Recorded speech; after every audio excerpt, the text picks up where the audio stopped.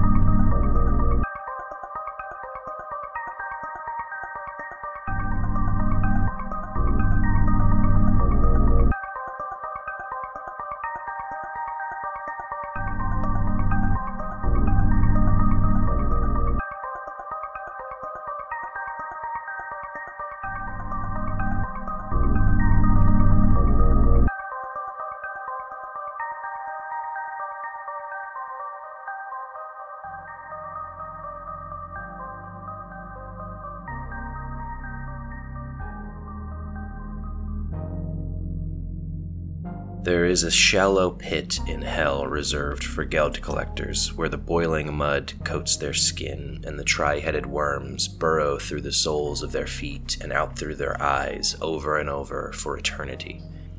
At least, that's what they say to Olafur when he arrives. He never asked to be a geld collector, he was born into it. His father had been one before him, and his grandfather before that. When he was younger, he dreamt of serving in the King's Guard. Like the heroes in the old tales, he would clash swords with mercenaries, sever the heads of beasts, and save the fair maidens. If only he wasn't so short and thin and terrified of violence and generally ill-suited for any physical endeavors. At a glance, he could be mistaken for a young boy or girl for that matter, as his face and body lacked definition of any kind. He wasn't even eligible to try out for the city guard when he became of age. The Algerbloom census had listed him as interior class, which prohibited him from working in any of the physical fields for fear of putting those around him at risk. From there, he was limited to 3 opportunities. The first was to join the Cult Order, a measly 14 monks sequestered to a 3-room annex of King Ergen's castle, where they molded away, reproducing documents and transcribing the daily events of Algerbloom in mind-numbing detail. The second was to become an apprentice for the city moneylenders, and the third was to take up his father's mantle as a tertiary geld collector. The way Olafur saw it, either his own city would hate him for collecting money, or strangers would. It was a simple choice. King Ergen's second cousin served as primary geld collector, and the high-ranking Haldaughter family supplied a daughter as the second geld collector. When those two were away, or when geld to be collected was substantially insignificant or otherwise undesirable, the duty would fall to Olafur. The latter was the case this time, as his coach rumbled up the side of Durngur Mountain towards the ill-fated town of Bradavik. At the foot of the mountains, the snow gently dusted the hillside, but as they neared their destination, the wind slammed into the coach from one side and then the next like a giant batting a ball. Olafur could feel the splinters in his hands from his grip sliding along the edge of the wooden bench, but it was all he could do to prevent himself from slamming into the sides. Through the front window, he could see Ingbolt's waist and barely make out his elbow in the blinding white around him. A heavy rope was lashed around him and tied through the framework of the coach, keeping him from being flung from his position, and even so, there wasn't an ounce of discomfort in his voice. "You know, they say this place is cursed. My pa took a handful of folks up here once and said it was thick with regret, like the whole town had done something they shouldn't have, and living up here was their punishment. He said it felt like he was being watched the whole time, but by profane eyes. Just old stories, though. I'm sure you'll be fine." Olafur was more concerned with the freezing cold than the bedtime stories. It was easy for a warrior to catch his death on Durngur Mountain, and Olafur was far from hardy stock. "How much further, Ingbolt?" he yelled. As the words escaped his mouth, the wind just as quickly grabbed them with its long fingers and pulled them to their doom. He cleared his throat and shouted again, twice as loud. The words drifted halfway across the carriage this time before being yanked through the window and dashed once more. Forget it. Knowing how long I'll spend in this tempest won't make the time pass quicker. I'm afraid you'll have to walk the last of it, Ingbolt shouted as the carriage shuddered to a standstill, aggressively rocking side to side. The road looks quite narrow up ahead, and besides that, the horses can't take much more of this. Olafur sighed and released the bench with one hand to grab his pack, only for a heavy gust to crash into the coach and roll him over onto his stomach, one hand still holding the bench. You hear me, Olafur? Ingbolt shouted back. Yes, Olafur yelled. He could feel his vocal cords scratching as he put every ounce of breath into the word, still laying half off the bench, face towards the floor. Well, okay, you don't have to yell at me about it. I'd take you all the way if I could, Ingbolt responded. I know, thank you, Ingbolt. He pulled himself to his knees and looped his pack over his shoulder. On all fours, he reached a hand up and pulled the handle of the door. As soon as the door was open enough for a string of light to splash through, the wind took it the rest of the way. It clattered into the side of the carriage. Watch the wind, Ingbolt said. Watch the wind, he says. Unbelievable. The man is oblivious.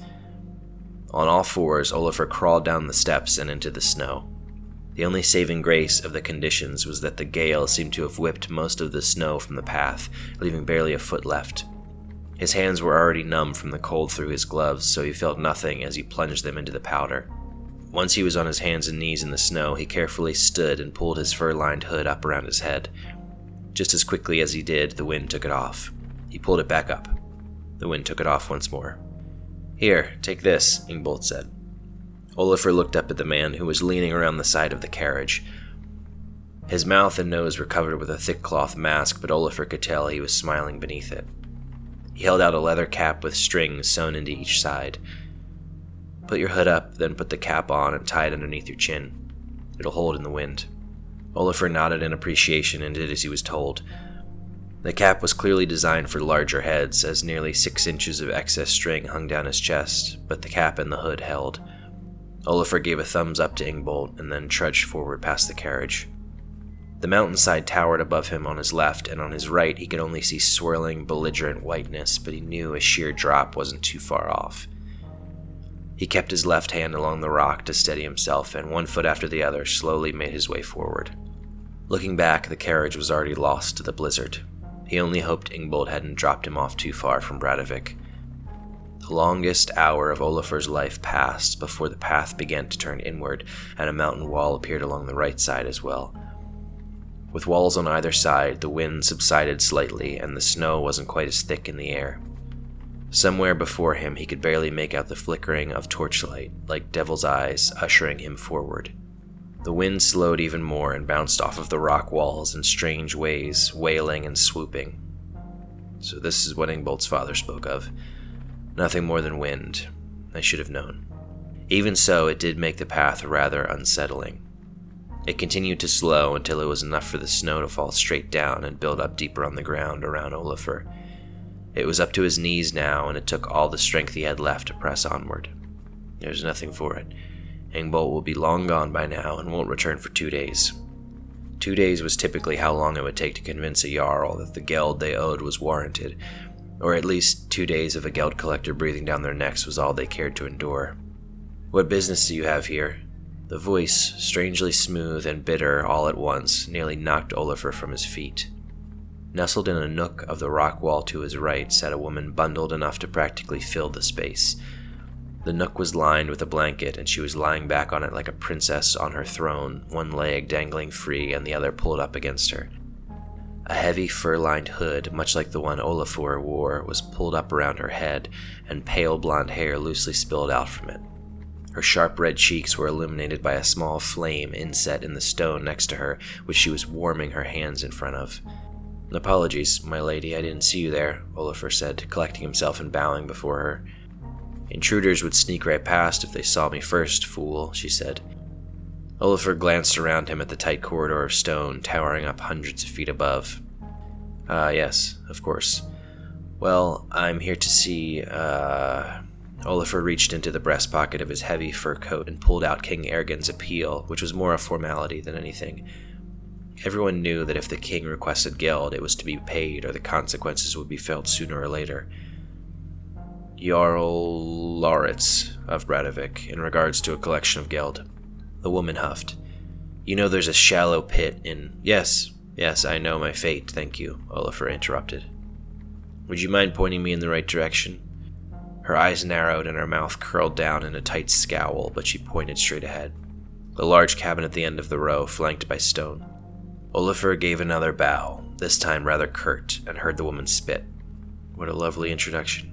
As soon as he cleared the stone walls, the weather went dead silent. The snow was no longer up to his knees, it barely reached the top of his boots, and the wind was gone completely. The basin was fringed with behemoth evergreens taller than Olafur had ever seen. They had a lightness to them that seemed odd. Torchlight illuminated the rows of houses aligned down the center of the basin, and ribbons of moonlight twirled down through the cloud cover above, neither of which explained the vibrant purple glow that seemed to dart along the branches of the trees. It was as if they were sparkling or crackling. Perhaps it was something to do with the altitude? Olafur made a mental note to inquire further once his work was finished.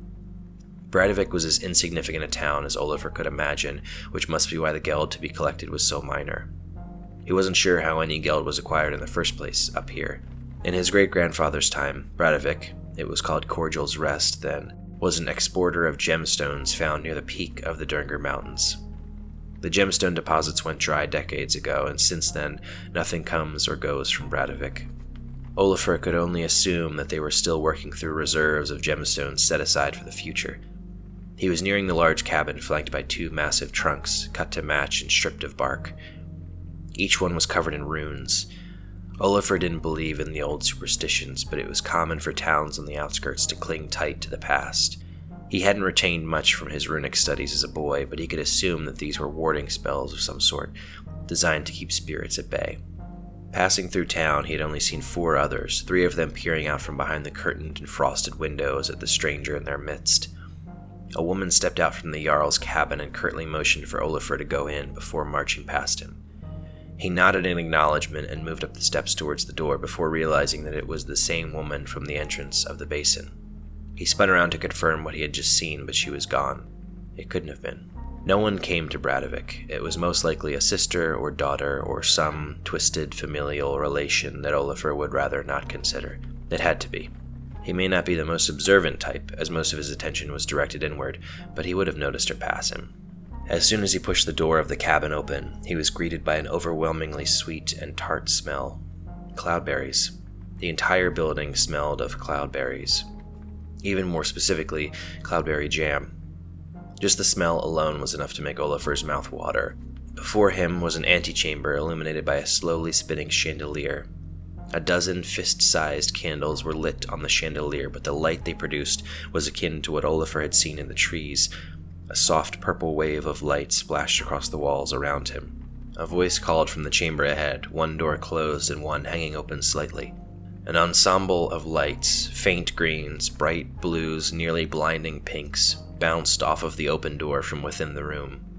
Come through if you may. I don't appreciate snoops, scamps, or stealers in my chalet. The voice was high-pitched and multifaceted, like it was echoing through a glass. Of course, I was simply appreciating your dazzling lights. You must tell me how you achieve such a spectacle once our business is concluded, Olafur said as he pushed open the door and moved into the inner chamber.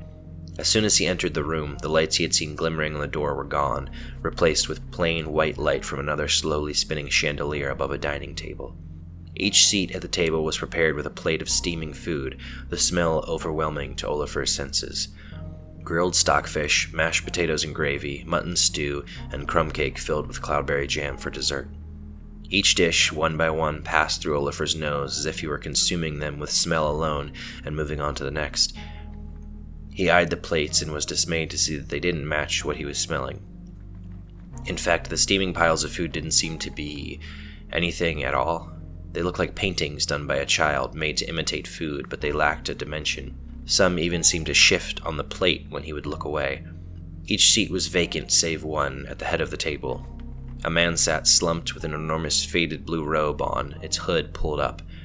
The only reason Olafur knew it to be a man was that a wispy beard leaked out from the darkened hood like smoke. His face was hidden entirely. "Do you feel hunger? Are you capable of eating?" the same ricocheting voice asked from the hood. At first, Olafur took it as an insult, as he was accustomed to, but there was an earnestness to the question that felt as if the Jarl was truly curious. Well, yes, I do, and I am. The smell is quite delectable, I must say." The Jarl giggled. "Only the best. I made it myself," he said.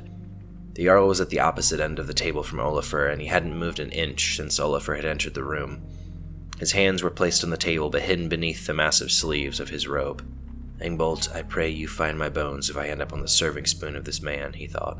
Something was clearly and quite directly abnormal about this Jarl. "Jarl Loritz, if I may, I do hate to do business on an empty stomach, but I feel it would behoove us to get it out of the way immediately," Olafur said, chancing a sideways glance at the food on one of the plates. It nearly moved off of the table before setting itself back as his eyes locked on it. Yes," Jarl Loritz said, whispering the and nearly shouting the yes. His voice not only reverberated oddly, but it also fluctuated in pitch like a wind-tossed winter cap. "Business." He said nothing after that. "Gods be, where have I found myself?" Olafur thought. He made a move around the table and began walking towards the Jarl. "Stop!" Jarl Loritz howled in panic like a dying bird. The sound scared Olafur terribly, enough for him to jump and tangle one of his feet in the legs of one of the dining chairs. He overcompensated in the other direction, pulling the chair with him, which in turn robbed him of the modicum of balance he had. He then too aggressively propelled himself forward again, falling to his knees, taking the chair with him. As he fell, he flapped both arms out and grabbed the tablecloth with one hand. In a single motion, he took the chair, the tablecloth, and everything on it to the ground with him. He landed face down on the gray fur carpet and heard a yelp from the Jarl akin to that of a child. "Oh dear, I am so terribly sorry," Olafur said, extricating himself from the tangle he had made on the floor. "I have a tendency to—" He froze, his mouth agape as he looked at the Jarl. The motion from the tabletop had pulled Jarl Loritz forward, and he now lay face down on the table, motionless. Jarl Loritz?" Olafur whispered. "I've killed him. I've killed the Jarl," he thought. "One moment," the voice echoed. I'm fallen." Olafur slowly approached the slumped-over body and placed a hand on his shoulder. The fabric of the robe was thick and cold as ice, and the Jarl's shoulder was sharp. No, it's quite— you can just go," the Jarl mumbled frantically. For the first time since he was a boy, Olafur ignored the command and pushed the Jarl up into a sitting position. As he did, Jarl Loritz's hood fell around his shoulders, revealing a half-rotten head. His eyes were open wide, motionless, his cheeks sunken into the bone, and large chunks of skin were completely rotted away. The skin that still clung to the bone was covered in gray strands of hair, tangled with larger clumps of hair that had fallen out. "Ah!" Olafur shouted, falling back onto the floor. "Oh, I've gone and ruined it again. I'm terrible at this," the voice said, no longer coming from the Jarl, but from behind him. It still echoed, but now sounded more comfortable and appropriate, as if previously it was trying very poorly to imitate the Jarl by only slightly changing its normal tone. "Who are you? What are you?" Olafur yelled, crawling backward. The lights began to shift and pulse until the room was a glittering maelstrom of green and pink and blue. A form moved from behind the Jarl's chair, taking shape before Olafur. Their head was human-like, only larger, sporting eyes the size of horse hooves and ears like scythes. They stood barely 3 feet tall, on chubby legs covered by a purple dress. Their arms, all 4 of them, and equally as chubby as their legs, were held in front of them with hands open in a peaceful gesture. "Please, don't kill me," the creature said. What? Olafur was still scrambling backward, but paused at that. "I've seen what you do to each other. Please don't skin me, or pop out my eyes, or pluck my arms from my body and roast them on a spit." The creature was shaking. "Did you kill the Jarl?" Olafur said. "No, of course not," she said, placing 2 hands on her waist indignantly. "I would never. I found him like this. It seemed like a good opportunity to practice." "Practice what?" Olafur asked. He pulled himself up into a sitting position, matching the height of the creature. "My art." She puffed out her chest and swirled, her bare feet lifting off of the ground for a moment. As she spun back around, there was a look of disappointment on her face, and the lights in the room flickered for a moment. "I'm no good. What exactly is your art?" If it isn't rude of me, what exactly are you? Oliver asked. My name is Eulivandra, and I am a Fae of the Summer Court, she proudly stated. You can call me Yuli, or Vandra, or Eulivandra. I would prefer one of those three. I've heard tales, but never in my wildest dreams did I think I would meet a Fae, Oliver thought. Stay calm, Oliver. Don't embarrass yourself. A child of the gods is before you. Well, hello, milady Eulivandra, he said, slightly louder than he intended, as he pulled himself up into a proper courtly stance. She flinched at the noise. You may call me Olafur. I am an adventurer of great renown in the human world. I have traveled great lengths to arrive here and am pleased to meet one of your kind. I have come across many Fae in my days, but none quite as ravishing as yourself. Eulivandra giggled and lifted off of the ground to match Olafur's height. She had no wings to speak of, but rather it seemed that a pedestal of light had formed beneath her that she stood on. You are too kind, good sir, she said. Are geld collectors typically considered adventurers in your world? My friend told me you were coming to take money back to your people. Instantly, Olafur's heart sank and his shoulders slumped. He had forgotten all about the woman, perhaps multiple, he had met coming in. Were they also Fae, disguised by some illusion? Surely he would have noticed. No, geld collectors are far from it, he said dejectedly. I am sorry for trying to deceive you. I only wish to impress one of such qualities as yourself. Geld collectors are the lowest of the low, and I am the lowest of them. Shield your eyes, lest they behold one of the most insignificant creatures on earth. Eulivandra made a sad hum, and Olafur could swear he saw her eyes well up for a moment. You shouldn't say such things, she said. You are a bearer of life, and is such a beautiful being. I do understand your lack of heart, however.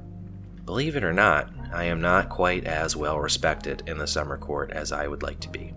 It is how I found myself here. A Fae in a place with no humans is like a forge with no flame, but the Summer Court is wide and expansive and must keep watch on the entire world. Otherwise our magic would slowly fester and die out. So here I am, like a sojourning monk, awaiting life to return to this place. What of the women I saw coming in? The guard and the one who looked remarkably like the guard, Olafur asked. And the wandering eyes that watched me from the shielded windows. Oh, Holisay and Holisay? They are changelings assigned to be my bodyguards. Unfortunate for them, I know, but they make the best of it, Eulivandra said. She seemed to have grown bored with standing and paced back and forth through the air, occasionally twirling or playing hopscotch on an invisible track. The houses are no longer inhabited by humans, but creatures come and go on their travels. I'm afraid I'm not too sure who's staying there now. Well, I suppose collecting geld from a Fae and 2 changelings is a fool's errand, Olafur said. The fact that the changelings had the same name but were referred to separately proved to only confuse him more about their identity or identities. We don't use money, Eulivandra said happily. Then she froze. Her eyes grew wider than Olafur could have imagined. I have a wonderful idea. I am all ears, Olafur said. As you are all eyes, he thought. The phrase seemed to confuse her for a moment, and she looked him up and down, looked at his ears, then shrugged and shook her head. Stay with me, she said excitedly. It is desperately lonely here. We, the two of us, could bring life back to Bradavik. Olafur wasn't entirely sure how she intended for that to sound, but regardless, he felt butterflies in his stomach. The thought was silly, of course. He was human and gainfully employed. He made enough coin to stay comfortable in Algerbloom and continue to collect geld and watch others live out their days joyfully. No, it couldn't be considered. Bradavik was a dead town. It would rot away or be covered by snow and forgotten to time. Just like Olafur would in Algerbloom. A man with no discernible talents, no discernible future, no discernible past. He had simply floated through his life like a piece of parchment in a tub of rainwater waiting to slowly pull apart. When assigned this mission, King Ergen had called him Elibur. He had known the king since birth, had attended the geld collector meetings with his father. He was nothing, less than nothing, because nothing isn't remembered as something else, it simply isn't remembered. He was so insignificant to Algerbloom that other lives were assigned to him like a painter covering up an aged canvas with his own work. Now, before him, hovering in the air and absent-mindedly popping bubbles of light that sparked like fireworks, was a magical being who wanted Olafur around.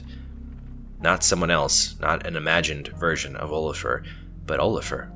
Plain and simple. A third-in-line Geld collector with the frail body of a child was wanted for the first time in his life. "Ollivander, you have given me something I could never have dreamed of when coming to Vradovik," he said. "Inspiration. I would love nothing more than to stay here with you if you would have me." She closed her eyes and smiled wide, then flipped through the air and nearly tumbled into the dead body of Jarl Loritz. "Oops," she said. "First things first, milady," Olafur said. "We need to relieve Jarl Loritz of his position." The king and queen of Vradovik smiled at each other.